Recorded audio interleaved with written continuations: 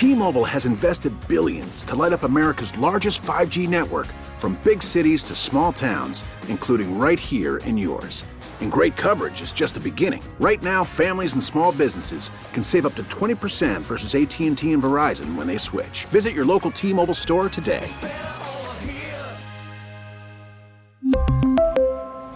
Plan savings with 3 lines of T-Mobile Essentials versus comparable available plans. Plan features and taxes and fees may vary.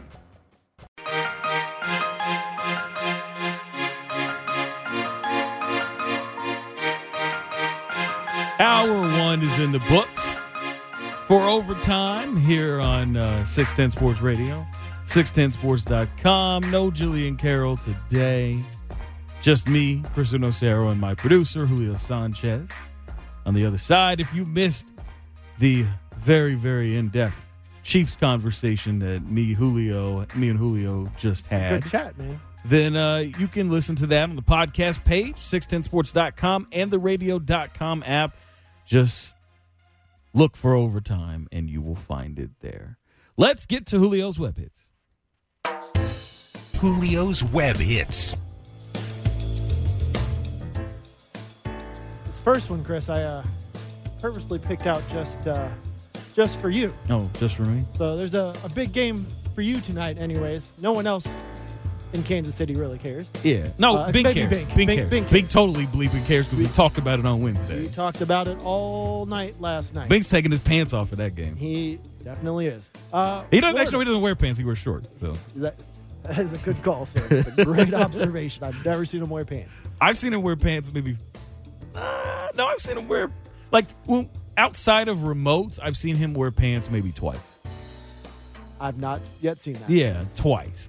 He did one of the shows that we did when we were doing high school football Saturday a few years ago. He came in jeans one time, but that was only because there was a blizzard outside. That doesn't mean anything because I've seen him wear shorts regardless if it's rain, sleet, snow. That's the thing is it took a blizzard for him to wear jeans to work. Yeah. So yeah. But tonight, big game. At least as far as the SEC goes, LSU at number 5, Florida at number 7. Both teams playing fairly well. Not fairly well. They're both undefeated. Yeah, well, they're Florida both top 10 teams, and they're both undefeated. You ain't playing fairly well if you're undefeated in the top 10. It's not true at all. Game's at 7 o'clock tonight. But I don't know if you've seen this photo yet of the tailgate at LSU in which they have a real gator that they are barbecuing. Oh, no. Wrapped this gator, and I'm talking about a 5-6 foot gator. Oh, what? That they've wrapped in bacon and are barbecuing. And I'm not going to lie, disrespectful. It looks delicious. And very creative, by the way. What? Oh, yeah. That is, I'm not like a big animal advocate or anything, but that is disrespectful. Have you ever had gator? I've never had gator. It is delicious. I'm not adventurous. I know people say everything tastes like chicken, but it's like a more clean and lean chicken. It's really good. Yeah, I'm not adventurous with my foods. Gator on a stick? No. That's a thing. I don't think I would eat that. Why not? But that is disrespectful what they're doing. That's highly disrespectful. Highly disrespectful. But I love it. I don't, because that's my team. And those LSU fans are going to be mighty sad in about 5 hours, maybe 6, depending on how long this game goes. They are going to be really bleeping sad when Florida, who is a 14-point underdog, mind you, number 7 in the nation. I don't know if they have the offense to stick with LSU. They got the defense, though. They got the defense in the NCAA. Right First off, I think Joe Burrows, or whatever that guy's name, I think he is overrated. Such a hater. I think he's overrated. It's the number 1 ranked offense in the country. Overrated. How is that overrated? I think he's overrated. I think that he's going to get exposed tonight by Florida. Florida has the best defense in the nation. I don't care what the statistics say, though that they're pretty close with the statistics, mind you. Best in the SEC by far. They just absolutely embarrassed Auburn. Auburn came in to Ben Hill Griffin Stadium last Saturday, and they just got slapped all over that stadium. Offense couldn't do a damn thing. That's what's going to happen. This time, though, in Baton Rouge, LSU think they're going to come out there and get a win, 14-point favorites, even though they're only ranked 2 positions higher than Florida. Watch that upset happen and watch a lot of sad LSU fans go back home, back to the swamp, because they're going to be very, very disappointed at the performance of Joe Burrows, who I think is a little overrated. Jalen Hurts should win the Heisman. Are you done with your rant? Yeah, I swear, I'm done. you're the most negative person I've ever met. The only thing I've ever seen you positive about is damn Florida Gators, and that's I'm positive about Goku. That's true too. Jillian would have loved that throwing. She would have been pissed. She's like, Goku. Moving on Thursday Night Football, Rob Gronkowski made his much anticipated debut as an analyst. We're all looking forward to his analysis of NFL Who was this games. again? Say it again. Rob Gronkowski. Rob Gronkowski. Yeah, I did. On Fox. I didn't get to see that. So we can all look forward to gems like this. First off, he calls himself the squirrel. You want to know why he calls himself the squirrel? Because he is a squirrel. He's furry. He's furry. He's cute. He's elusive. He's feisty. And most importantly, whenever he gets a chance, he gets that nut. Talking about Julian Edelman. That's the type of analysis we can expect from Gronk. Gronk should be in the booth with Jim Tessitore on Monday Night Football instead of Booger. I don't like Booger McFarland. I liked can't him stand at first, but now it's his. Like I like him when he's doing Shtick the is getting analysis stuff on SportsCenter. I can't stand him when he's doing play-by-play. I mean, his name is color Booger. commentator. I mean, come on. I mean, you can work around that. No, you can't. Yeah, His you name's work Booger. around that. He talks too much. He talks too much, and he doesn't say a lot of interesting things. So, yeah, get someone like Gronk. Somebody needs to give Gronk a chance because, like, CBS gave Tony Romo a chance, and Tony Romo he's the best color commentator in the game by Love far. Romo. He's so amazing. Somebody give Gronk a chance. Let him go out there and There's spew nothing these. analysis-wise we need to hear from But Gronk. that's the thing Aside that from works the is that he's just going to say entertainment factor. stupid things and it's going to be hilarious. That's not analysis. But that's what I want. I don't want bland, I don't want He's Dan the Shaq Fouts. of NFL. I don't want Dan Fouts with his Chiefs blasphemy Troy and pro Aikman. Charger bias. I like Troy Aikman, but I do enjoy Troy. he says stupid things every now and then. But like, I want to see Gronk. Always looks high. Yeah, he does. I want to see Gronk out there just saying the stupidest things possible for my what you're gonna entertainment. Yeah, exactly. More Gronk. Somebody sign this man and put him in the booth because I need that entertainment in my life. What's next? Padres. Jacob Nix is kicked, tased, and arrested after breaking into a stranger's doggy door.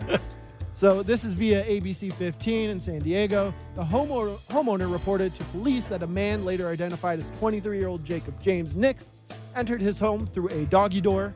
The homeowner confronted Nix, kicking him one time in the face. Police say another man, 23-year-old Thomas Cosgrove, then reached through the doggy door to pull Nix out of the home. And as the two fled, the homeowner leaned out of the doggy door, so he didn't even open the regular door. He went through the dog door and deployed a taser, striking Nix in the back. They were later caught. I think, a couple blocks away from It me. was like a couple blocks away. I mean, kudos to the guy for going through the dog door and tasing him. Not even taking the time to open the door. If you are trying to break into someone's house using their doggy door, you're gonna get caught. Like, this is the pros know. What were they doing there? They were. Going through I'm someone's guessing doggy they door. were under the influence. I think there's two Oh, weird yeah, things. they're definitely- They're probably under the influence, and they just like, hey, it'd be cool if we did this. Or it'd be like the Ryan Leaf situation, where maybe they got some kind of addiction or something, and they're looking for something to sell, or looking to see if there's some pills they He's can a take. professional baseball pitcher. I mean, he's got a minor money. league. He's a minor league guy. He's got money, though. They don't make that much They don't money make down much, there. but enough. Make No, more they than me don't. and They you make combined. in the minor leagues, they make like less than $10,000 a year playing down there. Probably not hard to believe. No, they do not make that much money at all playing down in the minors at all. It's a problem. That's why they have to pay. They pay out those bonuses or whatever to a lot of their draft picks because the actual pay that they give them is garbage. It is awful. A lot of these guys who don't get those bonuses have to work other jobs outside of baseball because they can't afford to live otherwise. So could be that, or maybe he's got an addiction issue of some kind. But if you're trying to break into someone's house via their doggy door, you're probably not good at it, and you're probably going to get caught. What's next? Much like him. Clayton Kershaw pulled a Clayton Kershaw Yeah.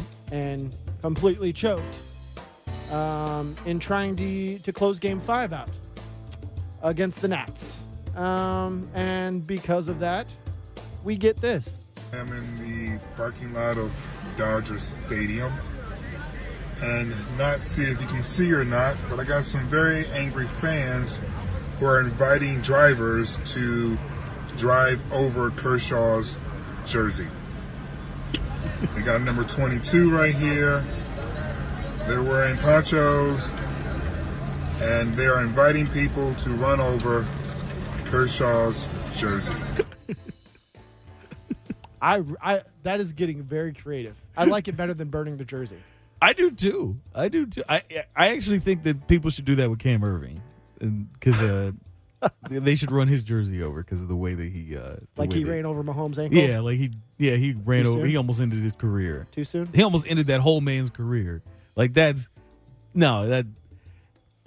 if there were any fans that did something like that, like after a Royals game or after a Chiefs game, I would probably run that jersey over too. I think you have to. I like it better than burning the jersey. Yeah, I think it's creative. It's like really creative. And like it's way more disrespectful than just burning the jersey.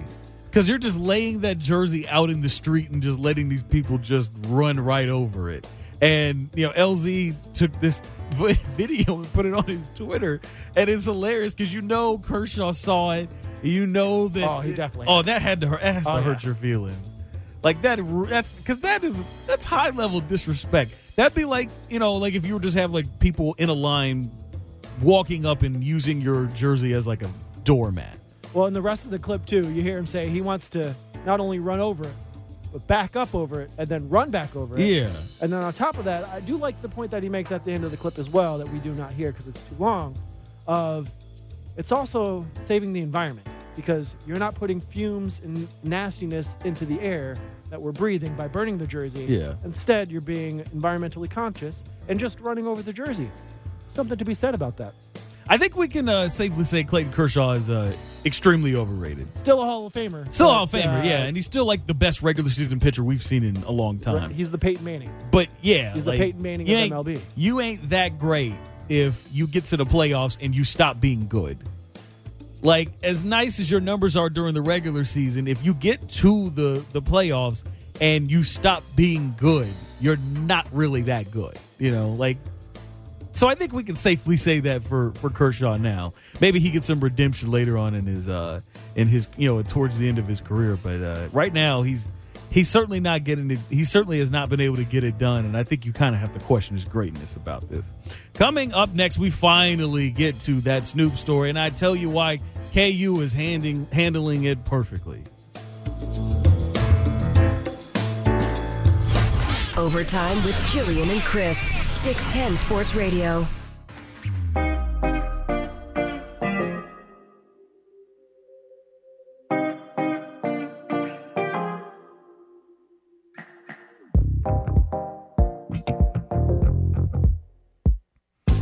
Back in here on Overtime. Here on 610 Sports Radio, 610sports.com, the radio.com app. I'm Christian Osero. Julio Sanchez is also here with me, doing all the real work. No Jillian Carroll this week. Was that the hangover catching up to you? Yeah, it was. It was. I thought I was good. I'm actually hungry now. I'm trying to decide what I'm going to do, where I'm going to go for food after the show. Isn't that the worst when you should eat and you want to be hungry after a hangover, but you can't because your stomach is so torn up? Well, I ate this morning. I ate this morning. It was really good. So, I was like, okay, good. I think I'll be good for a while now. I'm really hungry right now. We still got 40 minutes in the show. So. Voice is so low right now. It's very sensual. Well, it's because I was drunk last night. I was drunk last night, so when you're drunk, when I get drunk, I yell a lot, talk really loud. And then what ends up happening is my voice gets a little raspy and it gets it just gets, it gets a little dark, deeper. And so, I like it this way, but to get to this point is a little rough. So we got to talk about this big this story blew up out of nowhere, which is Snoop Dogg, who was obviously one of the most notorious rappers that we've ever seen, was at Late Night at the Fog last weekend, I believe. And I mean, look, it's Snoop Dogg. This is what Snoop Dogg does, and he's gonna go out there and he's gonna be himself. He is. I mean, there's no shortage of people of actual representations of who he is and like what his performances are going to be. You can listen to his music, you know what it's about. And KU decided they were going to have him perform at Late Night at the Fog, which is I think is a great idea. Solid. I think it's a really great idea. Very hip. Yeah, it's hip, and like he's a cool dude. He's a name that people respect. There's not a lot of people that hate Snoop. There's not a lot of people that are like that. But apparently there were a decent amount of people that were not happy with his performance, in part because they had obviously he was performing his music, which is full of innuendos and curse words. There's a lot of vulgarities in it, but again, that's what he does. They called them acrobatic dancers, but they really were just like incognito strippers. They were strippers. Yeah. There were poles involved. Yeah, they were poles, but they were just acrobatic dancers is what they were called. And then they had a money gun. They were shooting out these fake bills. But they had all these different aspects that you would expect at a Snoop Dogg concert. And there were some people that were taken aback by that were angry about that. They thought it was offensive. They thought it didn't have a place there. And so there was some pushback. KU came out and apologized and pretended like they did not know that was going to be the kind of performance they were going to get from Snoop. And then Snoop came out. He was on, I believe, Howard Stern earlier this week. And he talked about that whole performance. Here is Snoop talking about the whole situation that happened there.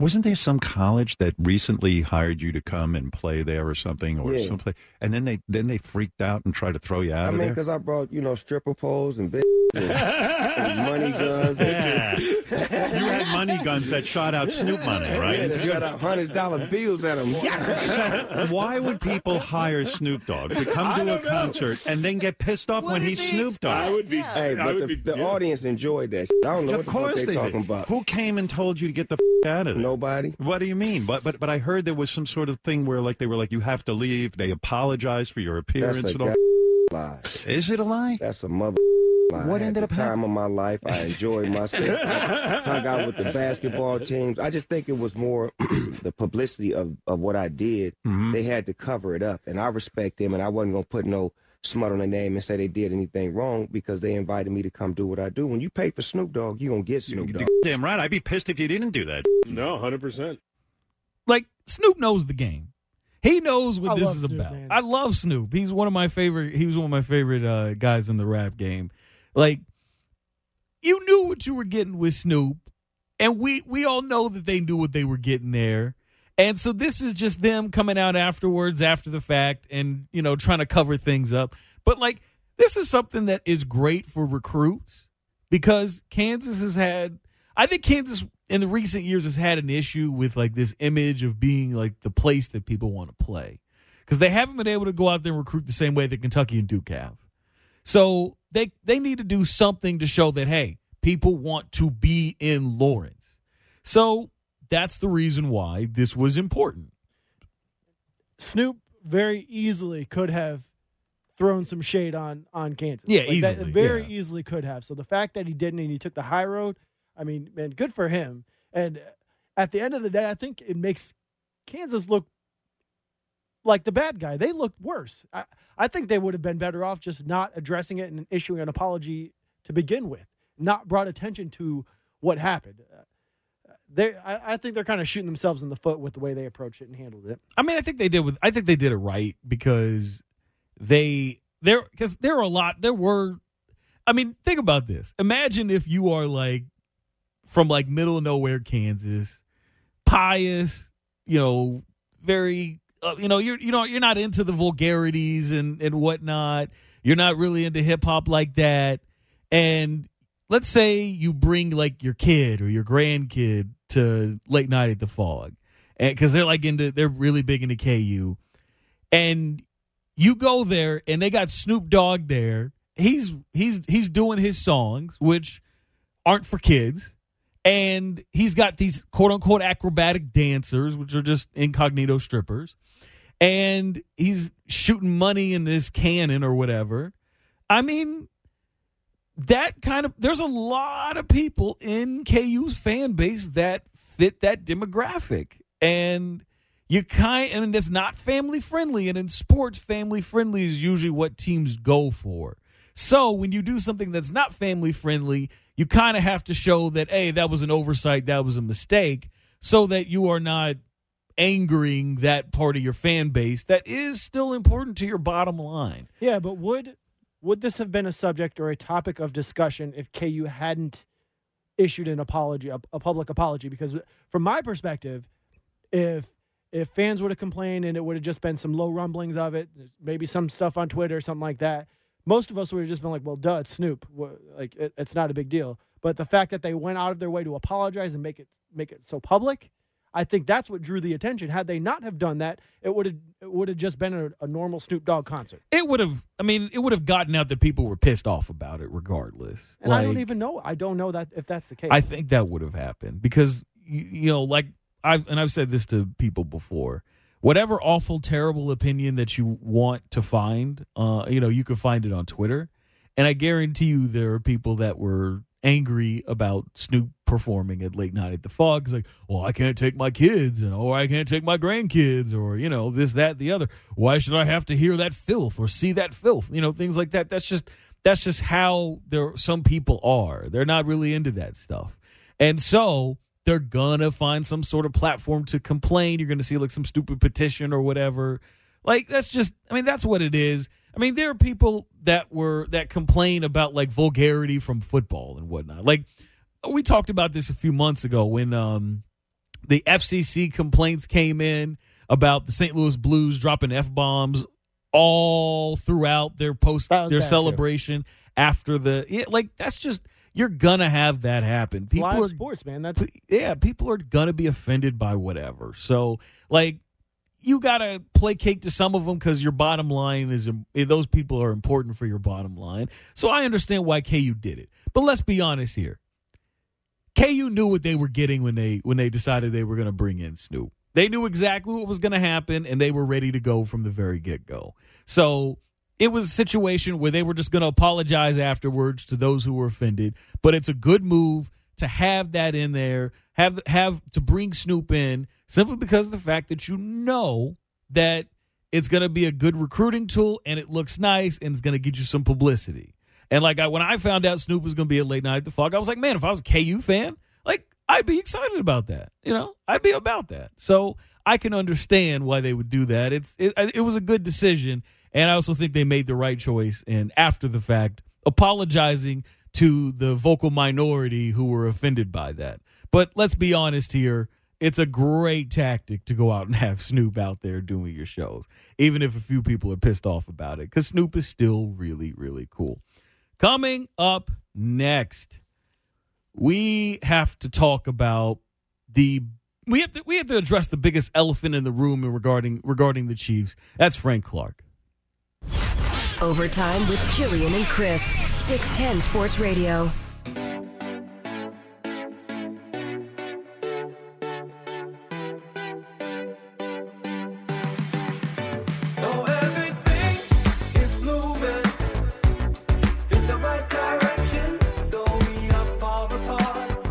Final half hour here on Overtime with Jillian and Chris. Here on 610 Sports Radio, 610sports.com, and the radio.com app. I'm Chris Inocero. Julio Sanchez over there playing the generic music. No Jillian Carroll in this afternoon as we are coming close to putting a bow on this Saturday's live and local block of programming here on 610 Sports Radio. So I think the biggest issue that I have with this Chiefs team is with really just Frank Clark. Like, Frank Clark right now is a problem. And I think everybody, I was one of the very few people that wasn't a fan of the Chiefs making the move when they made it. I did not like the fact that you were going to trade a 1 and other picks for a player that you would then have to immediately sign to a massive contract. Like, as good as he was in his 4 years in Seattle, I was like, for me, it's like, it's not good value. And you don't see winning teams make that kind of move very often, where not only you're trading draft capital, but, a lot of draft capital, but then you're going to sign a guy to a big contract. Because one of the things that we know in sports is that the teams that continuously stay successful are the teams that underpay as many of their players as they possibly can. And it's really tough to go out and justify that kind of move if that guy doesn't come in and play well. So right now, Frank Clark, 5-year contract, $104 million. I think like $62 million of it is guaranteed. If he gets an injury, it's like $43 million guaranteed at signing. So a lot of damn money here that he's making. And, I think he had earned that contract if you look at his production and the fact that he's still really young. So it's like you can get 3 years, if you can get 3 years of really good production out of him, similar to what he had been doing in Seattle, like, okay, you can justify that contract. Thus far, 5 games, 1 sack from Frank Clark.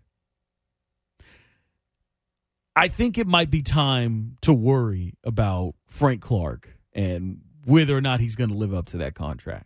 I think it's time to be a little concerned. Not like hit panic button, flip out. Oh, that was terrible. What the hell was V? It's like now you're starting to have a little concern because you watch Frank Clark in those first 5 games the Chiefs have played this year, and Frank he looks like Dee Ford did when Dee Ford was like early in his career, and like he'd have that great first step that everyone was talking about when he got drafted, and as soon as he would hit that first step, he didn't have any moves outside of that first step. And so he would just get blocked away from the quarterback, and, he was always out of the play. That's what Frank Clark looks like right now. He is getting blocked all the way to Pluto on running plays. I mean, these tackles are having their way with him on running plays.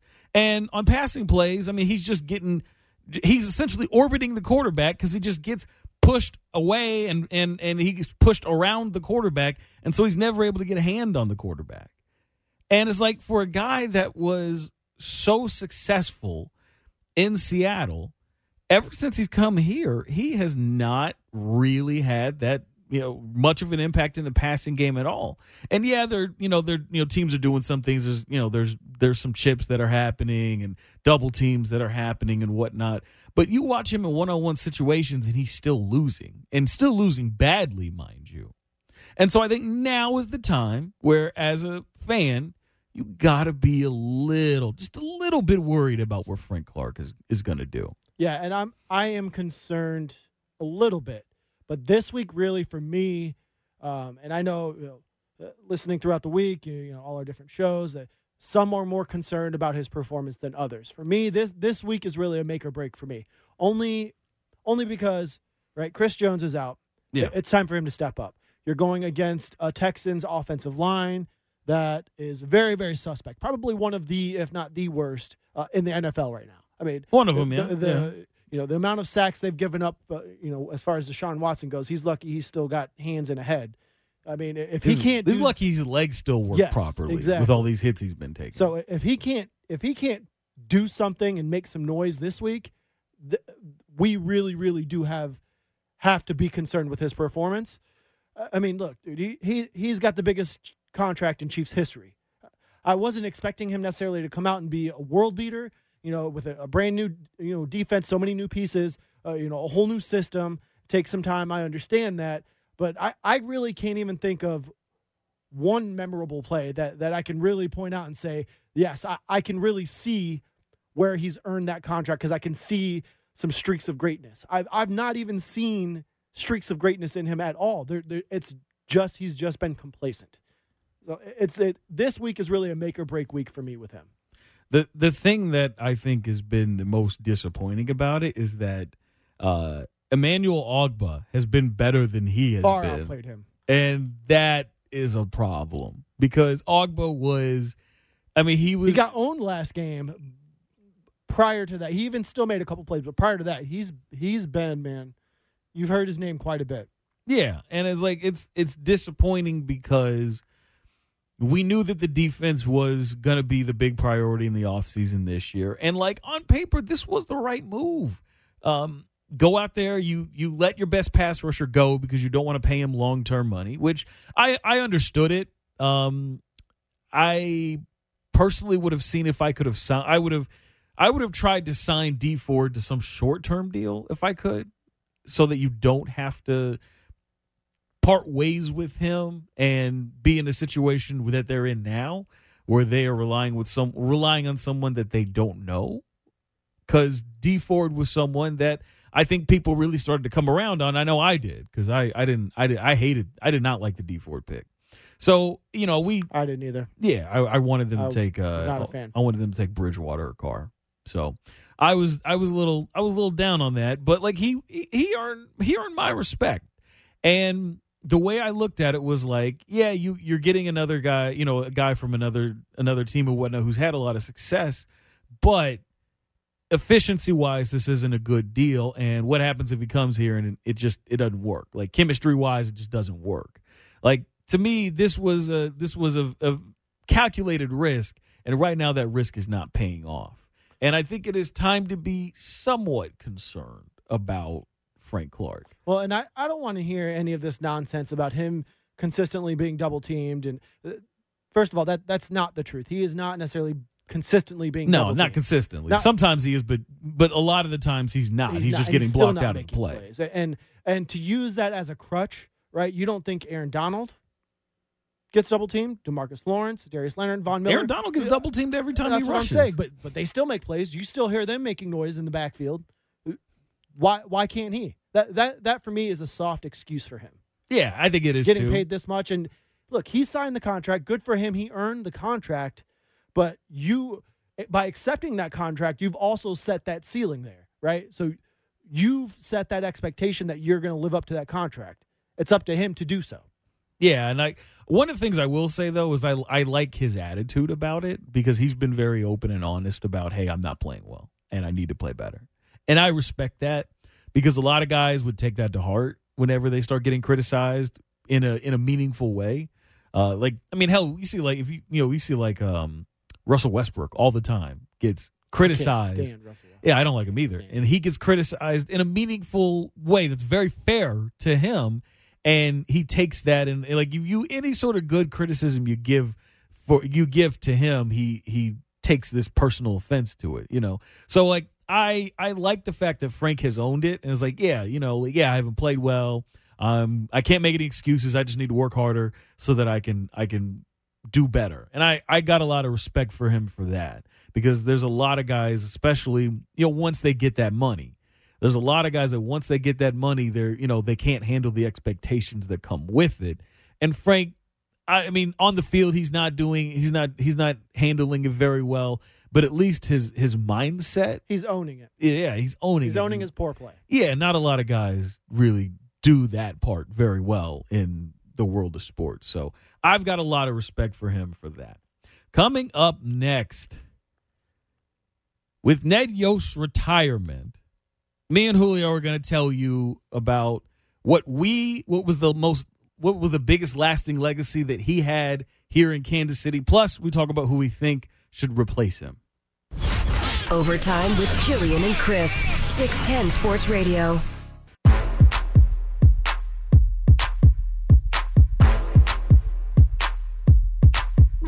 Final segment of the show here on Overtime with Jillian and Chris. I'm Chris Inocero, joined by Julio Sanchez on the other side of the glass. No Jillian this afternoon as we wrap things up. If you missed any part of the show, you can go onto the radio.com app or on 610sports.com. Just go to the podcast. It's on demand, and then you can listen to us for there. Just look for Overtime.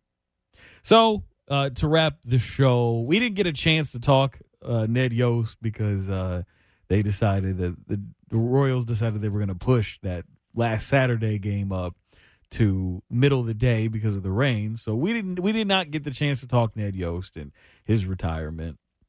If anyone has listened to me over the years, I have been a supporter of Ned Yost. Is Ned Yost like the greatest baseball manager that we've ever seen? Nah. Like, and here's the thing that he gets for the Royals. No, I'm just talking about baseball in general. Like, is he like? Because like a lot of people, like his reputation has always been that he is a dunce. You know, he doesn't know baseball. He's not good at making the managerial decisions. That was his legacy. I mean, hell, when you remember in the ALCS in 2014, like there was this headline that was where they called Ned Yost a dunce when they were making this comparison between him and Buck Showalter when Showalter was the manager for the Orioles. Like there was this reputation around baseball that this was a guy that can't get it done, that he can't manage teams to any sort of real success. And I think that Ned Yost was actually really, really smart because he essentially built a system where you don't really have to do a lot of thinking. Because if you notice, like 2014 and 2015, they pretty much did the same thing in every game. They pretty much had a system in place of what they were going to do in each situation. So there wasn't like, well, we're going to weigh options between these two guys in this inning. No, they knew what they were doing. And it wasn't like they're going to take a guy out so that they got a lefty facing off against the lefty. Like, they're not thinking about that stuff. Like, they just, like, we got some really good guys in our bullpen. We've got some starters that can get it done, that can hold it down for 5-6 innings. And then when we go in the final 3 innings, you're not going to get a run on us. No thinking. It's just like, we've got our system in place, and that's all that matters. And the lineup was the same way. It was like they did not mess around with it too much. It was a matter of feel. It wasn't statistics that they went with. It wasn't sabermetrics that they went with. Because like, the Royals have a sabermetrics team, and the sabermetrics team was always telling Ned not to have Alcides Escobar lead off. And whenever Alcides was not leading off, the offense was not quite as good. It's a little bit unexplainable as to why that was the case, but when Esky was at the top of the lineup, when he was leading off, the offense was better, and it didn't make any sense. He had a feel for it, and so he just made it so. He wasn't sitting around here worrying about numbers and stats. He was a guy that he knew when someone was playing well, and he knew how to put them in a position to allow them to go out and do their best and have the best impact on the team. And that's, to me, what he did better than most managers that you will find in the game today. Plus, on top of that, and this is the reason why I think Ned, at least right now, is the best coach I've ever seen for any Kansas City professional team, because he found a way to ease the pressure off of his players and just get them to go in there and play the game and not worry about consequences. Because once that 2014 team they got themselves into the playoffs, and then they beat the Athletics in that wild card game. And they essentially erased all of the pressure and all of the mental obstacles that they had leading up to that playoff run.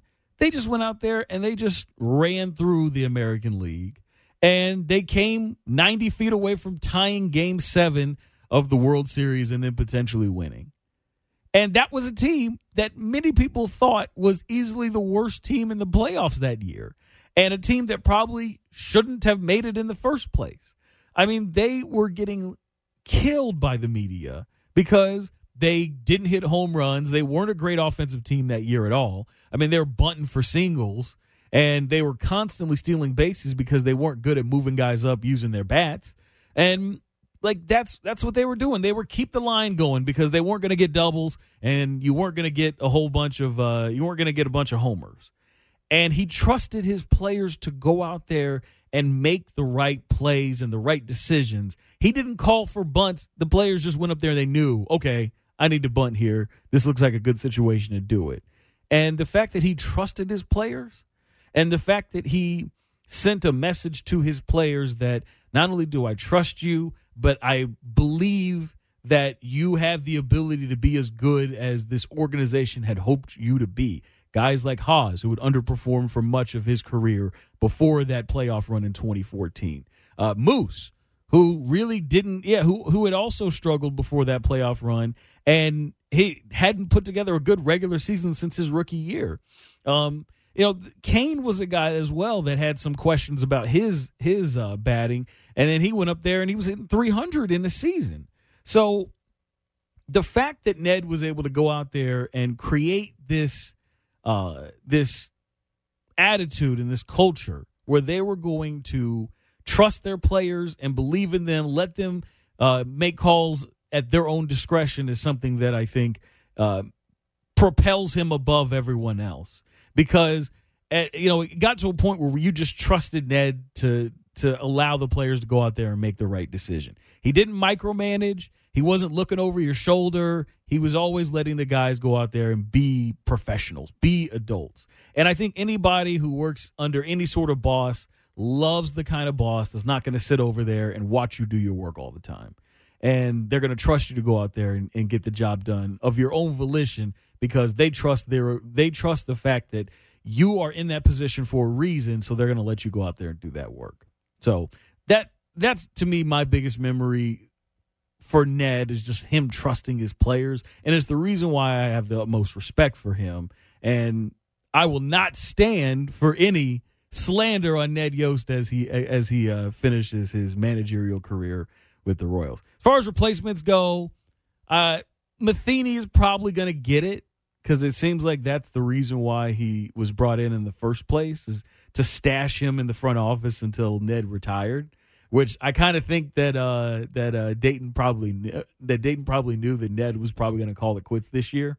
He knew that Ned was probably leaning that way, so he was probably thinking about that, and that's the reason why he decided to stash Matheny. I think it should be someone who is not going to drastically change the culture of the team. Like, one of the things you kind of worry about with Matheny is that he had a reputation for not being good with his players as far as, like, personality goes. What kind of culture this team has right now, honestly. I think they're so young, and there's still so much happening with the roster and building up the roster that they don't really have an identity right now. And I think, for me, while it would be nice to get, a Joe Girardi or Joe Madden or Buck Showalter, that's unrealistic. But I personally would like maybe someone a little bit younger, maybe like a Carlos Beltran. Or Beltran's already said no. Raul Ibanez. I think he's like in on the. Raul already said no too. Raul already said no too. But I think somebody like that can maybe relate to the younger players and the younger roster. That's the route I think they should go. But I'd be all for like one of the guys who are already managing, like Grafal or somebody like that. I'd be cool with that too. I'd be good with that too. Someone they're familiar with. Yeah, someone who's like in the system and like can keep the culture there. Because I do think they have culture. It's just you got a lot of youth. Special thanks to Julio Sanchez on the other side for holding everything down. Special thanks to you, the listener, for taking time out of your Saturday to listen to us. I am Chris Inocero, and this was Overtime here on 610 Sports Radio and the radio.com app. We really need new phones. T-Mobile will cover the cost of 4 amazing new iPhone 15s, and each line is only $25 a month. New iPhone 15s? It's better over here. Only at T-Mobile, get 4 iPhone 15s on us and 4 lines for $25 per line per month with eligible trade-in when you switch. Minimum of 4 lines for $25 per line per month with autopay discount using debit or bank account. $5 more per line without autopay, plus taxes and fees. Phone fee at 24 monthly bill credits for well-qualified customers. Contact us before canceling account to continue bill credits or credit stop and balance on required finance agreement due. $35 per line connection charge applies. See T-Mobile.com.